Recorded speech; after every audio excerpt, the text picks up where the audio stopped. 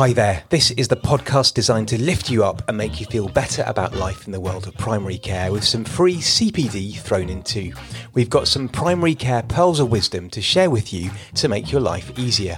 Coming up, we're talking about Gallery. Will this blood test revolutionise cancer diagnosis?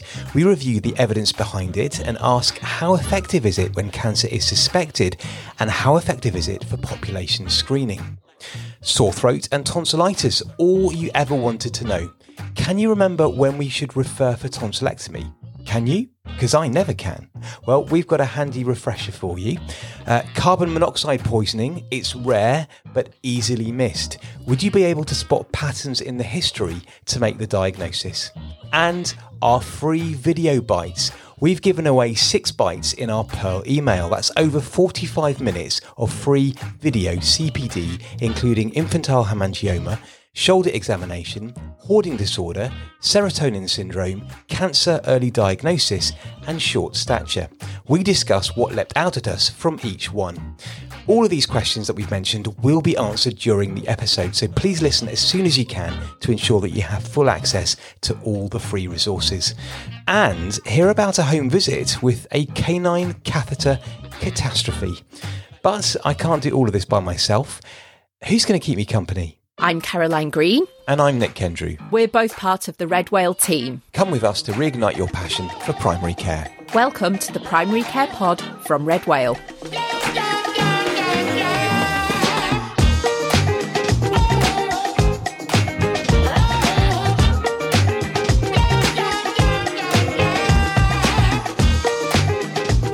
The Primary Care Pod from Red Whale.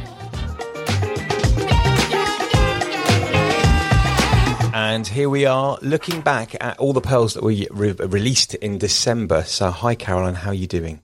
I'm all right, thanks Nick. How are you? Yeah, I'm good, thank you. Yes, just kind of recovering from Christmas and sort of looking forward to the new year, getting everything ready. And I'm not making any New Year's resolutions though. It turns out that's a fool's errand, apparently. We shouldn't be doing that. We need to sort of have other things that we're going to be more long-term, hopefully. Yeah, absolutely. Particularly New Year's resolutions that require you to give things up. So yes, me neither. I'm not making any New Year's resolutions this year, but I am going to try and be a little bit more active. That's my plan. Get out in the winter sun. Definitely. Yeah, that's all good. I'm definitely going to do that. I'm going to maybe start running again. That's going to be something that I'll sort of build in around the dog walks. So that's the plan. So sounds good. Yeah. Excellent. Well, shall we kick off? We've got lots to get through this month, as always. So we're going to kick off with our first pearl. And this one was titled Gallery, a blood test that will revolutionise cancer diagnosis. Now, this is what we said when we released the pearl. Scientists have taken a step towards one of the biggest goals in medicine, a universal blood test for cancer. That was the BBC News headline from the 19th of January 2018. Now, while this may still be a way off, the Gallery test, or Gallery test, however you want to say it, I'm not sure, it's been developed by a US firm and has shown promise and is being trialled in the UK. There are few cancers for which we have effective screening tests, and many cancers may only show signs or symptoms at a later stage when curative treatment options are less likely. The tests we do have for screening can be unpleasant and intrusive, and some people find them unacceptable. The holy grail would be to develop a non-invasive screening blood test for early stage cancer across a variety of sites with high levels of sensitivity and specificity. So when we released the pearl, we reviewed the evidence behind this blood test and we asked the questions, how effective is it when cancer is suspected? And how effective is it for population screening? So Caroline, what did this one mean for you? This was the one that made me think, and it sort of made me think, is this the future? Now, of course, if we're going to meet the targets that NHS England set to diagnose more cancers at the earliest possible stage, then tests like this could be a game changer. But also, the other thing in my mind is this is potentially really high stakes screening, and it's being run as part of a trial with a commercial organisation without involvement of the National Screening Committee. So interesting. It's also important to note right at the beginning of this that this blood test is only currently available in a trial setting. So it's not something that our patients can ask for. And I don't think it can be accessed privately either. Yeah, it's an interesting one, isn't it? It feels like it's a change in the landscape of where we're working in many ways. And particularly if you put it in context with a lot of the things that are going on in the US at the moment, when you see celebrities advocating having full body scans just to give them a check over. And I suspect that this might be part of that. So it might be that we end up using it for screening if it's proven to be effective, but it might also be used by organisations for that kind of thing as well. So it's an interesting one to see how it's going to develop. Yeah, very interesting. Okay, so this one took me 4 minutes and 23 seconds to read. And to give some more context from other headlines regarding this, we have cancer, blood test for 50 types to be trialled by NHS. That was the BBC News headline from the 27th of November 2020. And multi-cancer blood test shows real promise in NHS study. And that was another BBC News headline. That was from the 2nd of June 2023. So the Galleri test is made by a US company called Grail. And it identifies fragments of circulating tumour DNA lost from cancer cells during cell death. Early trials suggested that it can identify the presence of this circulating tumour DNA and localise it to a specific organ system with a reasonable degree of accuracy. And if this DNA is identified, then this allows targeted investigation. So far, so good. Now, research so far has mainly been in a population where cancer was already suspected. So how did this perform, Caroline? Yeah, so to answer this, we look at a UK study called Simplify, the results of which were published in The Lancet in July 2023. And in this study, they looked at a population of about 6,000 people who were suspected of having cancer. So they'd already seen a GP and been referred. They were either having tests for cancer or they were waiting on an urgent cancer pathway. And the specific sites that were included in the study were gynecological cancers, lung and upper and lower GI cancers. Now, all of the participants in this trial had the usual tests, but in addition, they also had the Galleri blood test. And the results of the usual investigations were then compared with the results of the blood test, and they found that overall, the blood test had a sensitivity of 66%, so it correctly identified the presence of cancer in about 2/3 of the population who turned out to have a cancer. And it had a specificity of about 98%, so correctly identified the absence of cancer in those who didn't have it in most cases. Sounds good, yeah? Yeah.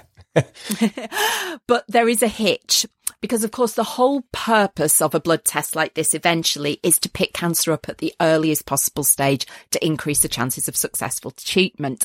And in this study and in other similar studies that have been published, unfortunately, cancers at their earliest stage produce less circulating tumour DNA.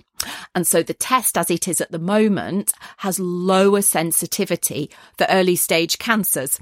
And for example, in this study, the sensitivity varied from only 24% in stage 1 cancers to 95% in stage 4 cancers. So this might limit its use for that stated aim of picking up cancer at its earliest possible stage. And it brings us on to the next big question, which is, how effective is it in a population where cancer isn't suspected? So effectively in a screening context. Yeah, and the current answer is that we don't know yet. Now, to be able to answer this, there is a much larger UK study evaluating the Galleri test in a population which doesn't have suspected cancer, and it's a prospective cohort randomized controlled trial. And this will assess whether Galleri has a role as a population screening tool. Now, the Galleri trial has recruited 140,000 people without a history of or a treatment for cancer in the past 3 years across 8 cancer alliances. This is Northern, Cheshire and Merseyside, Greater Manchester, West Midlands, East of England North, South East London and Kent and Medway. And it's now closed for recruitment. But you might have patients that you know are in the trial. You might have heard about it already. Now, participants have all had a blood test and been randomised to this test being analysed immediately, and that's the intervention group, or stored for potential future analysis, the control group.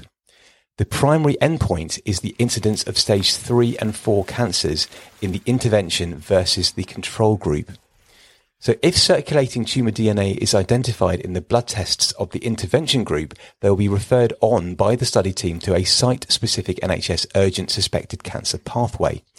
It's hoped that results will start to become available within 4 to 5 years of randomisation, so probably by about 2025 to 2026. If interim results, which are likely to be published in March 2024, are promising, in inverted commas, then NHS England is planning to run a separate GRAIL interim implementation pilot from July 2024 to June 2026, focusing on areas of higher deprivation not included in the current NHS Gallery trial. It's interesting, and this was a subject of a BMJ news report. And of course, the intention is to try and help to pick up cancers at an earlier stage, particularly in populations affected by health inequalities. And that is an honourable intention. But the BMJ news report expressed some concerns about this decision because of the significant cost of the test. It's estimated to be about £390 million for 1 million tests. And that's assuming a 50% discount from the company. Now, that works out as more than the annual cost of breast and bowel screening programmes combined in the UK. And at the moment, this test hasn't been evaluated and there doesn't seem to be any involvement of the National Screening Committee. And that led the authors of the BMJ report to reflect that there does seem to be a bit of a lack of transparency from NHS England at the moment about how these interim results will be judged promising and whether the data will really be there to, support this decision and whether it will be opened and shared with the wider scientific community. So this really is a kind of watch this space, but I think lots of us in practice may see patients being part of these trials. Yeah, definitely watch this space. So here are the learning points for that pearl. It's potentially viable to screen for cancers using a blood test, but lower sensitivity in early stage disease may limit their usefulness. And trials of the Galleri test are ongoing in the UK. Your Practice or Cancer Alliance may be involved, and now you'll have heard of it. Let's move on now to our second pearl, and this one was entitled Sore Throat and Tonsillitis, All You Ever Wanted to Know. This is what we said when we released it. Do you remember about a year ago, we were in the grip of the media reporting on the scarlet fever and invasive group A strep epidemic? We witnessed a huge surge in demand across the primary care setting and antibiotic prescribing soared. And yet we know that most cases of sore throat do not need antibiotics. In this pearl, we offer you a whirlwind tour of all things sore throat. And whatever your role, there's something for everyone. This one was quite a few pages and was definitely one to sit down and have a nice tall latte to read it through. It took me about 18 minutes to read, but probably because I was rereading it to make sure I completely understood it, ready for our discussion purposes. So what did this one mean for you, Caroline? Well, this one made me realise that there is always something to learn, even about a topic that you think you know like the back of your hand. Yeah, completely agree. And as it's been the season for festivities, then a good old quiz is probably in order.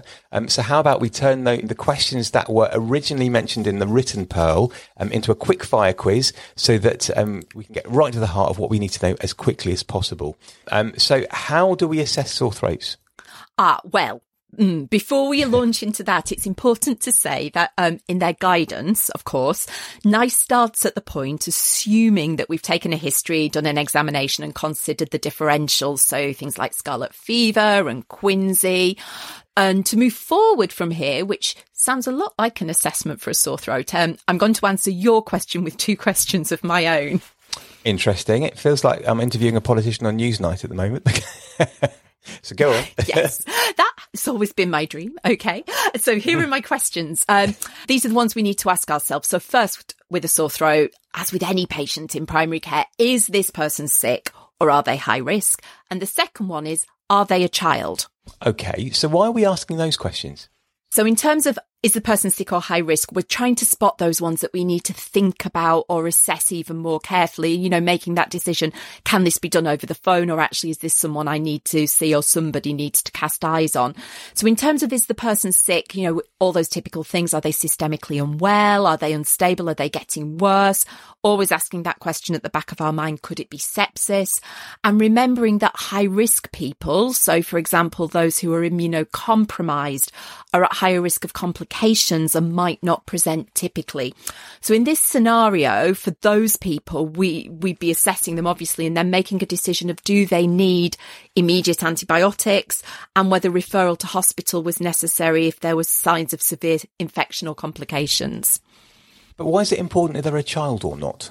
Yeah, this is interesting. So actually, this one was new for me. So if a child's under 3 years old, then we actually shouldn't be using either fever, pain or Centaur scoring systems. And I know you're going to talk about those in a minute.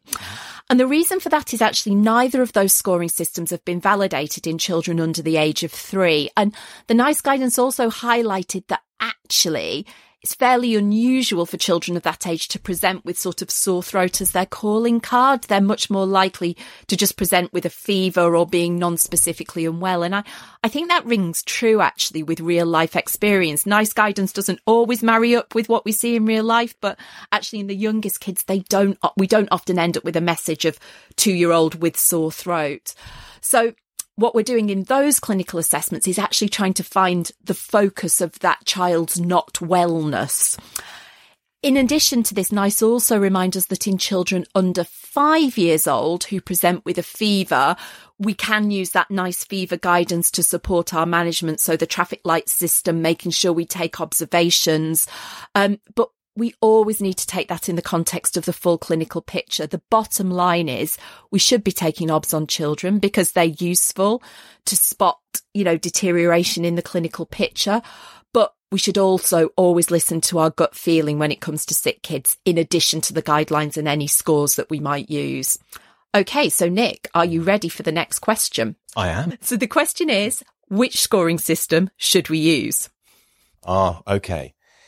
Now, NICE recommends that we either use fever, pain or Centaur on the basis that there is no clear-cut evidence that one is better than another. So that's interesting, because I thought that one was favoured more than the other. So more about that in a second. But we're likely to choose the one most accessible from our primary care IT system. And we'll put a link in the show notes for both of those in case you want to refresh your memory. So in both scoring systems, the higher the score, the higher the risk of Group A streptococcal infection. The NICE evidence review from the 2018 guidelines states that fever pain is favoured by some over the Centaur criteria because it tends to result in a lower antibiotic prescribing rate. And this is because Centaur is less good at identifying individuals with a low probability of a strep throat infection. Now, that's the bit that I had taken on board and I had been embracing up until now. So just as a reminder, with the fever pain score, and something that I share with patients and they seem to like it, is that with a fever pain score of 0 to 1, the chance of isolating strep is 13 to 18%. If it's 2 or 3 on the fever pain score, the chance of isolating strep is 34 to 40%. And if it's a fever pain score of 4 or 5, then that gives the isolating chance for streptococcus of 60 to 65%. So there we go. And your next question then, Caroline, how useful are throat swabs?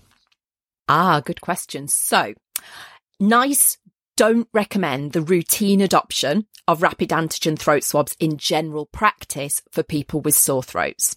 And I think for most of us in sort of standard everyday general practice, we're probably not using throat swabs, though I know there are some out of hours settings where they do. And the reason that NICE don't recommend that we use them is it's actually based on the available evidence. They don't seem to add anything over and above the scoring tools we've just talked about in impacting how much we prescribe antibiotics or patient outcomes. So NICE concluded they're just not likely to be cost effective in a general practice setting and therefore not a great use of NHS resources. But it's important to note that NICE also state that this guidance about not using throat swabs doesn't cover people presenting with possible scarlet fever or the situation where there's a possible group A strep outbreak. So like we saw last winter. And in that situation, UKHSA might bring in different rules as they did in late 2022. I'm sure we all remember that time. And yes. There are also sometimes locally funded schemes in community pharmacy settings, for example, where throat swabs are being used to guide antibiotic prescribing. So a mixed picture, but for most of us working in standard general practice, no throat swabs. So, Nick, for you, the next question. Who needs antibiotics and which ones should we choose? Oh, it's the £1 million question there. Now, those scoring systems You can't help have £1 us million, with... though, I'm afraid. Okay. Sorry. That's bad luck. Can't run to that. Yeah. So, as I was saying, the scoring systems help with this. And you've just had me go through the percentages for the chance of isolating strep with the fever pain score. So, for a fever pain score of 0 or 1, or a Centaur score of 0, 1 or 2, then we don't offer antibiotics. If the fever pain score is 2 or 3, then we consider no antibiotics or a backup script. If the fever pain score is 4 or 5, or the Centaur score is 3 or 4, then we'd consider, based on symptom severity, either immediate antibiotics or a backup script. Now, this is the important bit. If a backup script is offered, then we need to explain that they don't need antibiotics immediately, that you'd use the script if there's no improvement in 3 to 5 days or if their symptoms worsen, and they should seek medical help if symptoms worsen rapidly or significantly, or if they become very unwell. Now, these are all important things to document in the notes and to share with patients and their carers. And so, one way maybe to do that is to either to write that bit down, or you could send it as an accurate sort of message to their phone so they can access it, and it will be something that you've already uploaded, so it will be quick and easy to do. So all of those things might be something to bear in mind. And then, moving on to what kind of antibiotics we should actually use. Well, for adults, the first line choice would be phenoxymethylpenicillin, and alternatives if penicillin allergy would be clarithromycin or erythromycin if pregnant. But we check the doses in the BNF, and we'd also obviously check the specific doses for children from the children's BNF. So that's that bit. And so for your next question, Caroline, do corticosteroids have a role to play? Well, this is an interesting one, isn't it? So people often consult us about sore throats, despite sort of all the education and all of the sort of self-management advice and things, because they're in pain. And sometimes that might not be managed well enough with typical analgesia, particularly if the person's sort of struggling to swallow tablets or all that kind of thing. And the fact people consult because of pain had led researchers to ask the question, might steroids help? And there've actually been quite a few studies now, but the bottom line is that corticosteroids do offer some pain relief when given alongside antibiotics, but it's probably of modest clinical significance. And if we look at guidelines, NICE don't advocate the use of corticosteroids for sore throat. They did look at all the evidence in 2018. And the reason they chose not to advocate them is because there's an absence of studies that compare steroids head to head with pain relief. And there's also an absence of reporting of adverse events. The other problem is actually most of the available studies were performed in emergency departments, and NICE felt that probably the symptoms that pitched up there would be more severe than we typically see in that primary care setting. Have you ever prescribed them, Nick? No, I haven't. I've found it's very interesting to read, and I think if I was worried about somebody, I'd be getting them checked over by ENT, and it's never even crossed my mind to think about steroids. I mean, maybe I might think about it slightly in the future, but I think from what we've just talked about, I think it's unlikely. Yeah, I agree. I think, I've prescribed them once, but that was in a secondary care context when I was doing peds, and we used them to support a kid with just really swollen tonsils to try and get them to drink some fluids so they could get off IVs. So very different from that context we see in general practice. Yeah. So to finish off, Nick, when should we refer for tonsillectomy? Now, this is something that I always have to look up to check that I've given the correct information. And the way that I kind of get around it, I always have Red Whale knowledge open, and I always say to the patient, I'm just going to check they haven't changed the guidelines since I last checked, which gives me the option to have it in front of me. So tonsillectomies have been made a low priority intervention across many areas of the UK and in Europe. And over the past 20 years, the number of tonsillectomies performed fell by up to 50%. And at the same time, hospital admissions for tonsillitis have increased by 136%. So, to answer your question, then we turn to the UK tonsillectomy referral guidelines for children and adults. And these are based on consensus and were designed to guide commissioning decisions. Now, if you want to immerse yourself in this, then I'll put a link to the full ENT UK commissioning guide, Tonsillectomy 2021. I'll put that in the show notes so you can have a proper look at it if you want to. Now, if you're more time pressured, then here is a summary. So, to be eligible for referral, people must be experiencing recurrent episodes of sore throat due to acute tonsillitis that have required treatment. And they should have had 7 or more episodes in the past year, or 5 or more episodes per year in the past 2 years, or 3 or more episodes per year in the past 3 years. Now, additional indications include suspected tonsillar tumour, periodic fever, severe guttate psoriasis, renal disease resulting as a complication of acute bacterial tonsillitis, and obstructive sleep apnea in children. Now, a fixed number of episodes may not be appropriate in adults with severe symptoms or where complications such as quinsy have occurred. So it's probably worth noting that local referral pathways may vary. And a recent study, the Natina trial, showed that in adults who meet these referral criteria, tonsillectomy is cost effective and has a positive impact on quality of life. So we should refer. So there we go. I hope that answered that question. And here are your learning points for sore throat and tonsillitis. In adults and children aged 3 years or more, use fever pain or Centaur scores to reduce antibiotic prescribing. Fever pain may reduce antibiotic prescribing more than Centaur. And refer for tonsillectomy if people meet the UK criteria. Okay, so now it's time for the part of the podcast that lots of people love and have been sending in their stories. So it's time for our best intention story. And this one comes from a former trainee.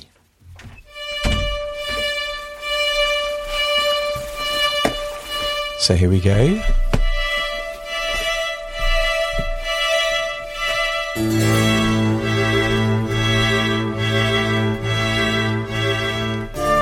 Dear Caroline and Nick, I was inspired to write in and share my best intention story after hearing last month's story about a home visit that didn't go well and the memorial bench that was destroyed in the process. I was a GP trainee in a rural practice. I was nearing the end of my training, so I was trusted to be duty doctor and go out on visits by myself. Everything seemed so exciting back then. I don't think I'd be excited about being duty doctor and having a visit now. It was the end of the day and a call came in from a frail elderly man who'd gone into urinary retention. Let's call him Bill. Now, Bill really wanted to stay at home with his wife Betty. They'd never been separated in 60 years of marriage. That kind of thing always tugs at my heartstrings, and so I was determined to help. The district nurses had finished for the day, and so it was down to me to save the day. I felt like one of your primary care superheroes as I went out to visit with the catheterisation kit. Now, between you and me, it had been a little while since I'd last done one of these in hospital, and so I was finding it helpful laying everything out on the bed, having done all the provisional cleaning. It was helping me to remind myself which order to do things in and which hand to put where, etc. You get the picture. Anyway, as I was doing this, I heard Bill shout, "No, William, get down!" Suddenly, there was the most gorgeous golden Labrador in the room. Quick as a flash, he jumped onto the bed and ran off with the catheter. Now, of course, the only person in the house who had any chance of catching the dog was me. I was terrified he was going to choke on the catheter, so I had to get it back as soon as possible. Now, being a trainee, I'd made a rookie error. I'd only bought one catheter.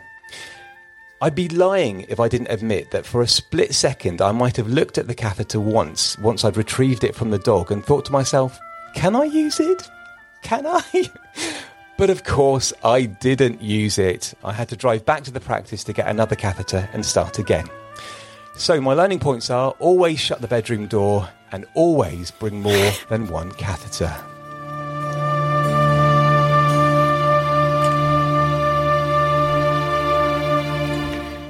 So there we are. I think that's my favourite one so far. Thank you for sending that in. I have a huge sense of sympathy for that poor trainee. That must have been quite a stressful situation. I can imagine. Yes. But also, I'm sure we would all look at the catheter and go, no, I can't. No, I wouldn't. No, but, just a fleeting thought. It is. It's that moment, isn't it? Of, Exactly. Yes. What am I going to do? Exactly. Yes. Yes. Anyway, thank you Just for make that it one. very clear, we do not advocate putting in catheters that have been anywhere near a dog. So, absolutely not. No pet-related catheters. Exactly. So, Caroline, what's in the Redwell calendar for this month? Well, I think everyone's recovering from their Christmas break, so it's that busy time of year. We're just getting all the articles finalised for the next season of the GP Update courses. So our authors and editors are super busy doing that and planning what we're going to be filming for the digital courses and teaching on the face-to-face courses. We've got 2 lovely courses that we're doing, some face-to-face courses with the Ministry of Defence. So if you see Sue Williams out and about for those, give her a wave and say hello. What else? We've got our first ever Red Whale Together on urgent care on the 19th of January. So that's a new course for us. It's been available on demand for a while, but our first live event with Kate and Susan. So that's pretty exciting. And, it's our Red Whale conference as well, isn't it, Nick? So that's the time of year we all get together as a team and talk all things Red Whale, share feedback, try and work out how to make our teaching even better to support all those lovely people working in general practice. So yeah, lots of exciting things going on this month. Yeah, that sounds, very good. I'm very much looking forward to the Redwell conference. And also, as Caroline was saying, if you see one of our presenters on a course, then do say hello. And also feel free to give them either your nomination for primary care superhero or your best intention story. So we're always looking out for those. So please do that. Okay. So next one, our next pearl. Are you ready for that, Caroline? Yes. I'm ready. Okay. I'm ready. Okay, so here we go. And this one was entitled, The Heating's Back On, Beware Carbon Monoxide Poisoning. Now, this is what we said when we released the pearl. Carbon monoxide poisoning is rare, but easily missed, making the diagnosis relies on spotting patterns in the history. This one was a quick read. It only took me about 2 minutes and 29 seconds to read, to be specific. But it was jam-packed with super useful information. So what did this one mean for you, Caroline? Well, Nick, this is the one I've been waiting for. It just feels like one of those conditions it's worth reminding ourselves of every few years. It's one of those things that if we don't think about it, we'll miss it. Yes. So it isn't common and it's easy to miss, but around 50 people a year die from carbon monoxide poisoning in the UK. And over a 12-year period, there were over 2,000 admissions with unintentional carbon monoxide poisoning. It can be caused by faulty cooking or heating appliances, clogged chimneys, wood burners, or fires without adequate ventilation, and even excessive tobacco smoke exposure. One of the main points for me, what leapt off the page about this, was never use a pulse oximeter to check for carbon monoxide poisoning, as it will be falsely high. The infrared light used by pulse oximeters does not distinguish well between oxyhemoglobin and carboxyhemoglobin. Now, that is such an important point that it was mentioned more than once in the Pearl. Yeah, definitely. I mean, if you remember nothing else from this month's podcast, leave with that. And just a reminder, in case like me, you'd forgotten, the issue is that carbon monoxide binds with much greater affinity to hemoglobin than oxygen. And effectively, it reduces the oxygen carrying capacity of the blood. But that won't be reliably detected on a pulse ox as low saturations. So we need to trust the clinical picture and our suspicions. So, if the sats are abnormal, great. But if they're normal, don't be reassured. Yeah, and talking about suspicions and stuff like that. So when should we consider this? Because I seem to remember something at medical school about cherry red skin tone. Yeah, there was that, wasn't there? And you guessed it, of course, that's vanishingly rare and not at all useful to us in GP land, like so many of the things we learnt at medical school.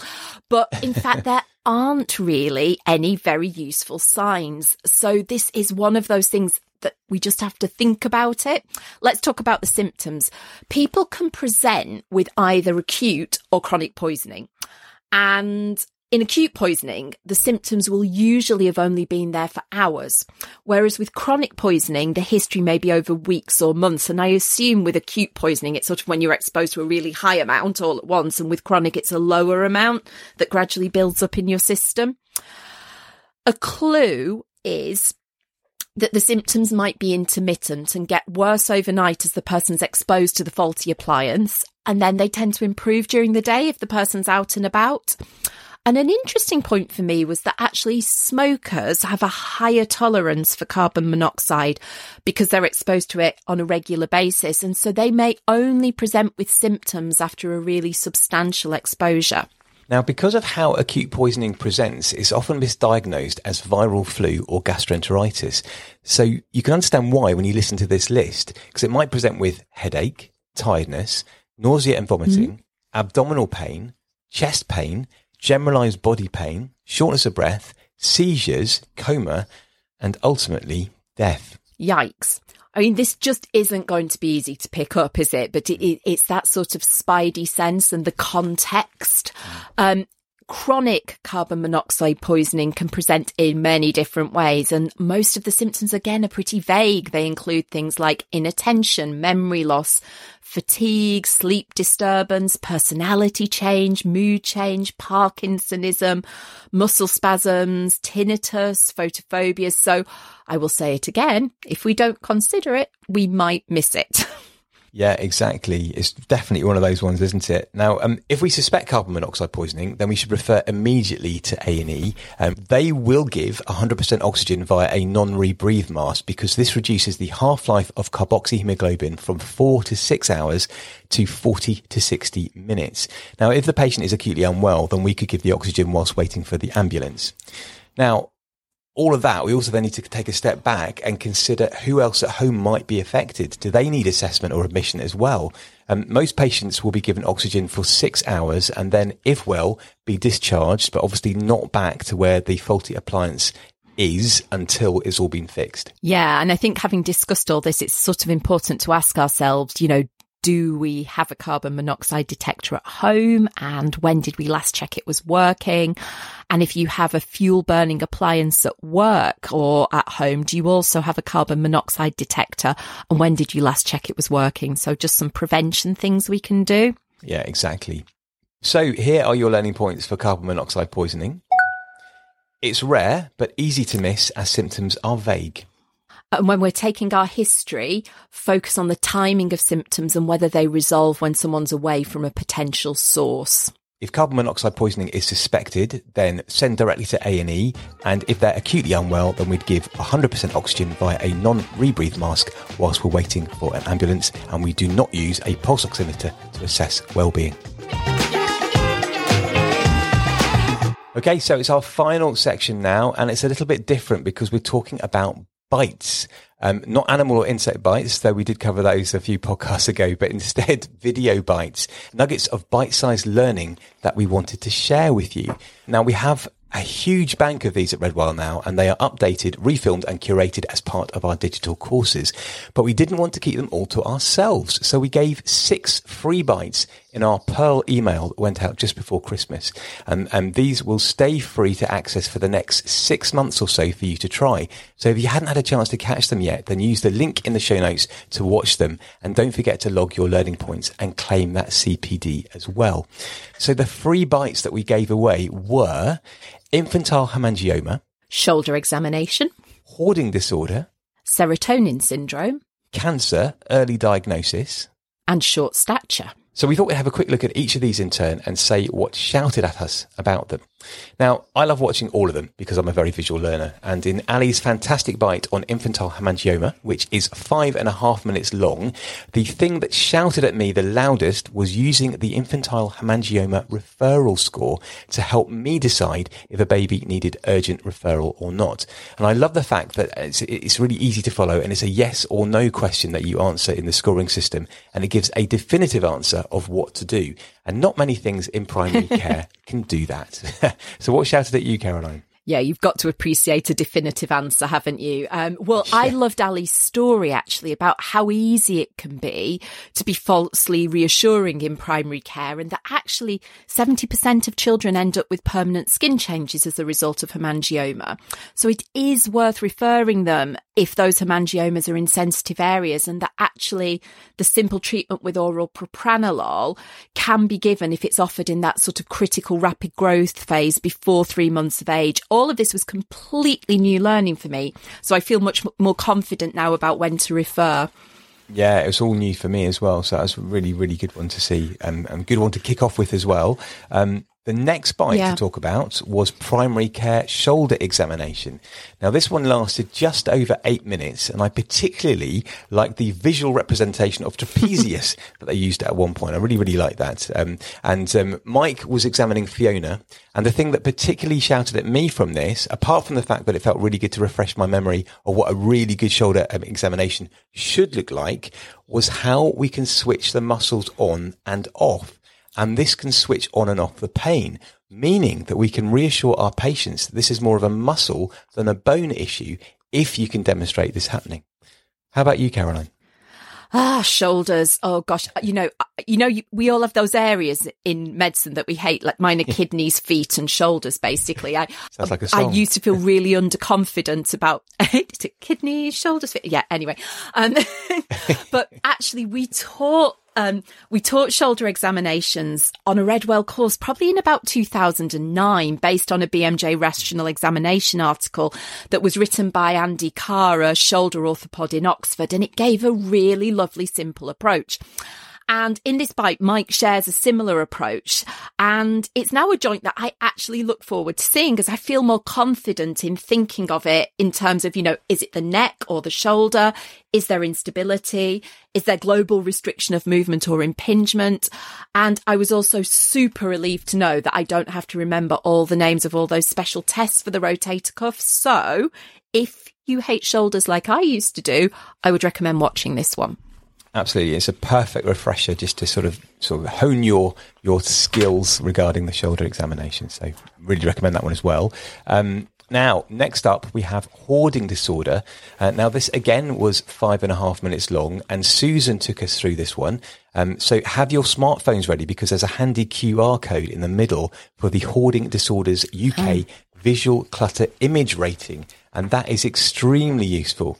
The thing that shouted at me was that the clutter has to be in an active living area in the house or active living areas of the house. So if they've got loads of clutter in the garage, but their active living areas of the house are kept clear, then they don't have hoarding disorder. What jumped out at you for this one, Caroline? Well, I feel really relieved about that garage information, having nearly sustained a clutter-related avalanche injury when I put the Christmas decorations away.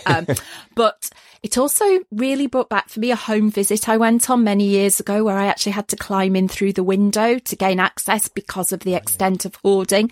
And actually, at that stage, I had never heard of hoarding disorder. So the two takeaways I took from Susan's teach were that a lack of insight of the person living with the hoarding is really common, and that trying well-meaningly to address the clutter, so sending people in to help clear it, can actually cause significant distress. And that actually if people are happy to have help with tidying, they probably don't have hoarding disorder. And the second point was that if you think someone does have hoarding disorder, this is actually a form of self-neglect, and we need to refer for safeguarding support and also consider whether there are comorbid mental health disorders that need treatment. And I think if you're working with paramedics or AMP colleagues who are doing home visits, this might be a really useful bite to share with them, and they can access it for free too. They're very welcome to sign up for our pearls, and there's a link to all of that in the show notes that you're welcome to share. Exactly. And so to serotonin syndrome. If you want a full discussion on this, then we actually covered it in more detail in our third episode back in June, which was called Save a Life, Change a Life, Quality of Life. So feel free to go back and have a listen to that if you'd like. Now, this bite is 8 minutes long, and Amna, again, uses some great visuals to get her points across. Now, in the previous podcast episode, the Save a Life part of the title was in reference to the fact that it can be life-threatening. And on watching it again and bearing that in mind, the thing that shouts at me is that although serotonin syndrome is commoner if a patient is on multiple serotonergic drugs, it can happen if they are on just one. So we have to be very careful about safety netting when we're prescribing serotonergic drugs. Yeah, and building from that, it tends to occur most commonly when people have recently started or changed serotonergic medication, so usually within hours rather than days. So we're looking for altered mental state, confusion, agitation, drowsiness, neuromuscular dysfunction, or autonomic hyperreactivity. And if we are worried, then stopping the offending drugs if we can and discussing with secondary care are important. The other practice-changing thing for me was actually asking about psychoactive substances before starting serotonergic drugs, so sort of as part of the recreational drug history. I don't think I'd always been quite so reliable at doing that. Yeah, and that's one for my action plan as well. And there's lots and lots in that one, as in all of them.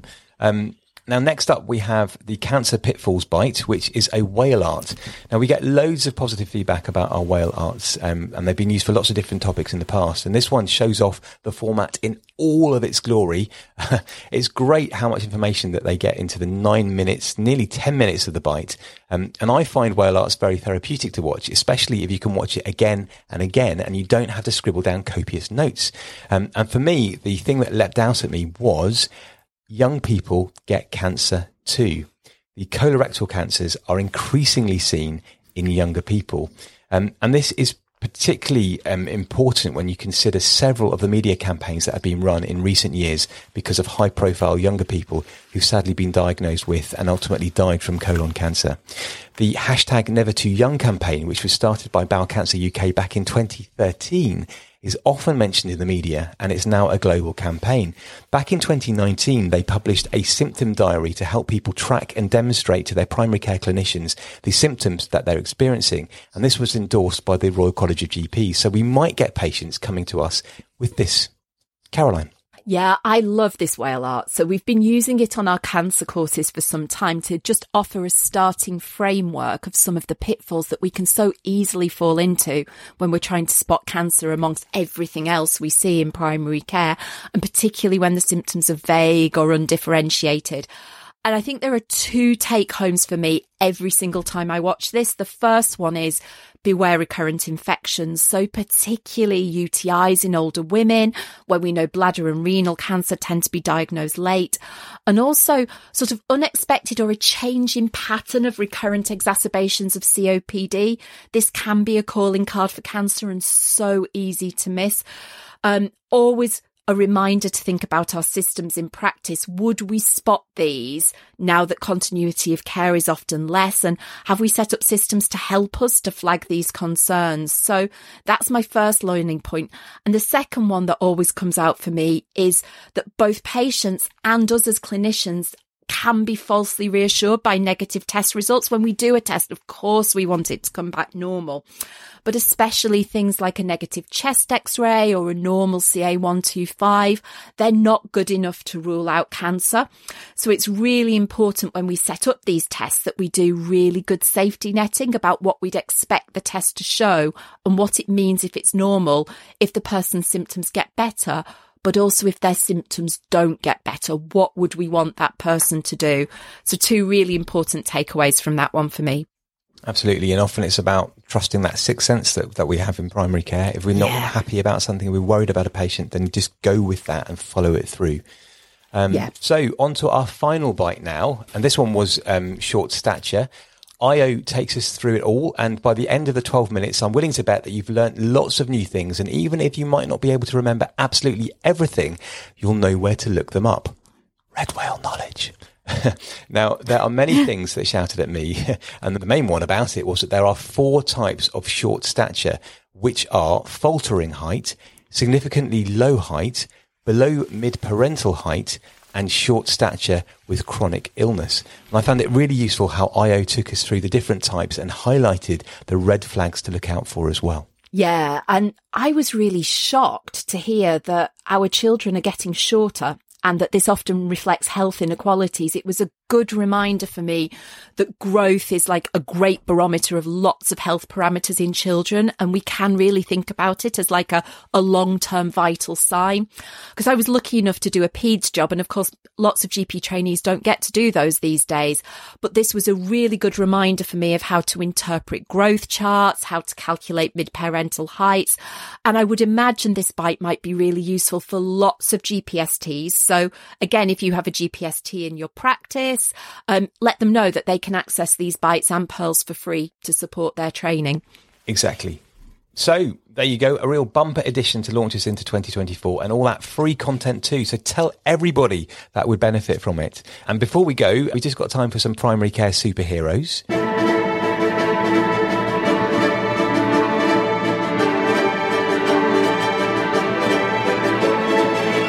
Nerida Burney would like to nominate Caroline, our practice nurse, who leads an amazing team of nurses, as well as keeping us up to date on our infection control responsibilities.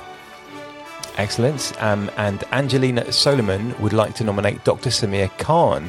They believed in what a pharmacist can offer in primary care and always has been an advocate for this. Dr. Khan has always been ready to support as a clinical supervisor throughout the PCPEP course and the independent prescribing course, giving me a solid foundation. So there we go, Dr. Samir Khan. And Peter Clegg would like to nominate Dr. Spruce, my partner in crime this year. Couldn't have set up the new partnership without him. We have just set up a new GP partnership and managed to get voted top in Worcestershire and Herefordshire in the patient survey this year. Couldn't have done it without him. Well, that's a lovely celebration to end on, isn't it? Yeah, fantastic. And do send in the primary care superheroes nominations for us and we'll use them next time. So that's about it from us for this time. All the resources you need are in the show notes. And all the links are in the show description on your preferred podcast platform. You can also find us on social media. We're on Facebook, Instagram, LinkedIn and X, the platform formerly known as Twitter. And if you want to see something about the podcast, then please use #RedWhalePod. And the other thing that you can do, if you click on the link in the bio on social media, is to leave us a voice message telling us about anything that you found helpful or you'd like us to go over. You can also email us. Our address is podcast@red-whale.co.uk. And until next time, I'm Caroline Green. And I'm Nick Kendrew. Remember to keep Redwell Knowledge open on your desktop at work so we're with you when you need some extra information or reassurance. Take care and look after yourself. Bye-bye. Goodbye.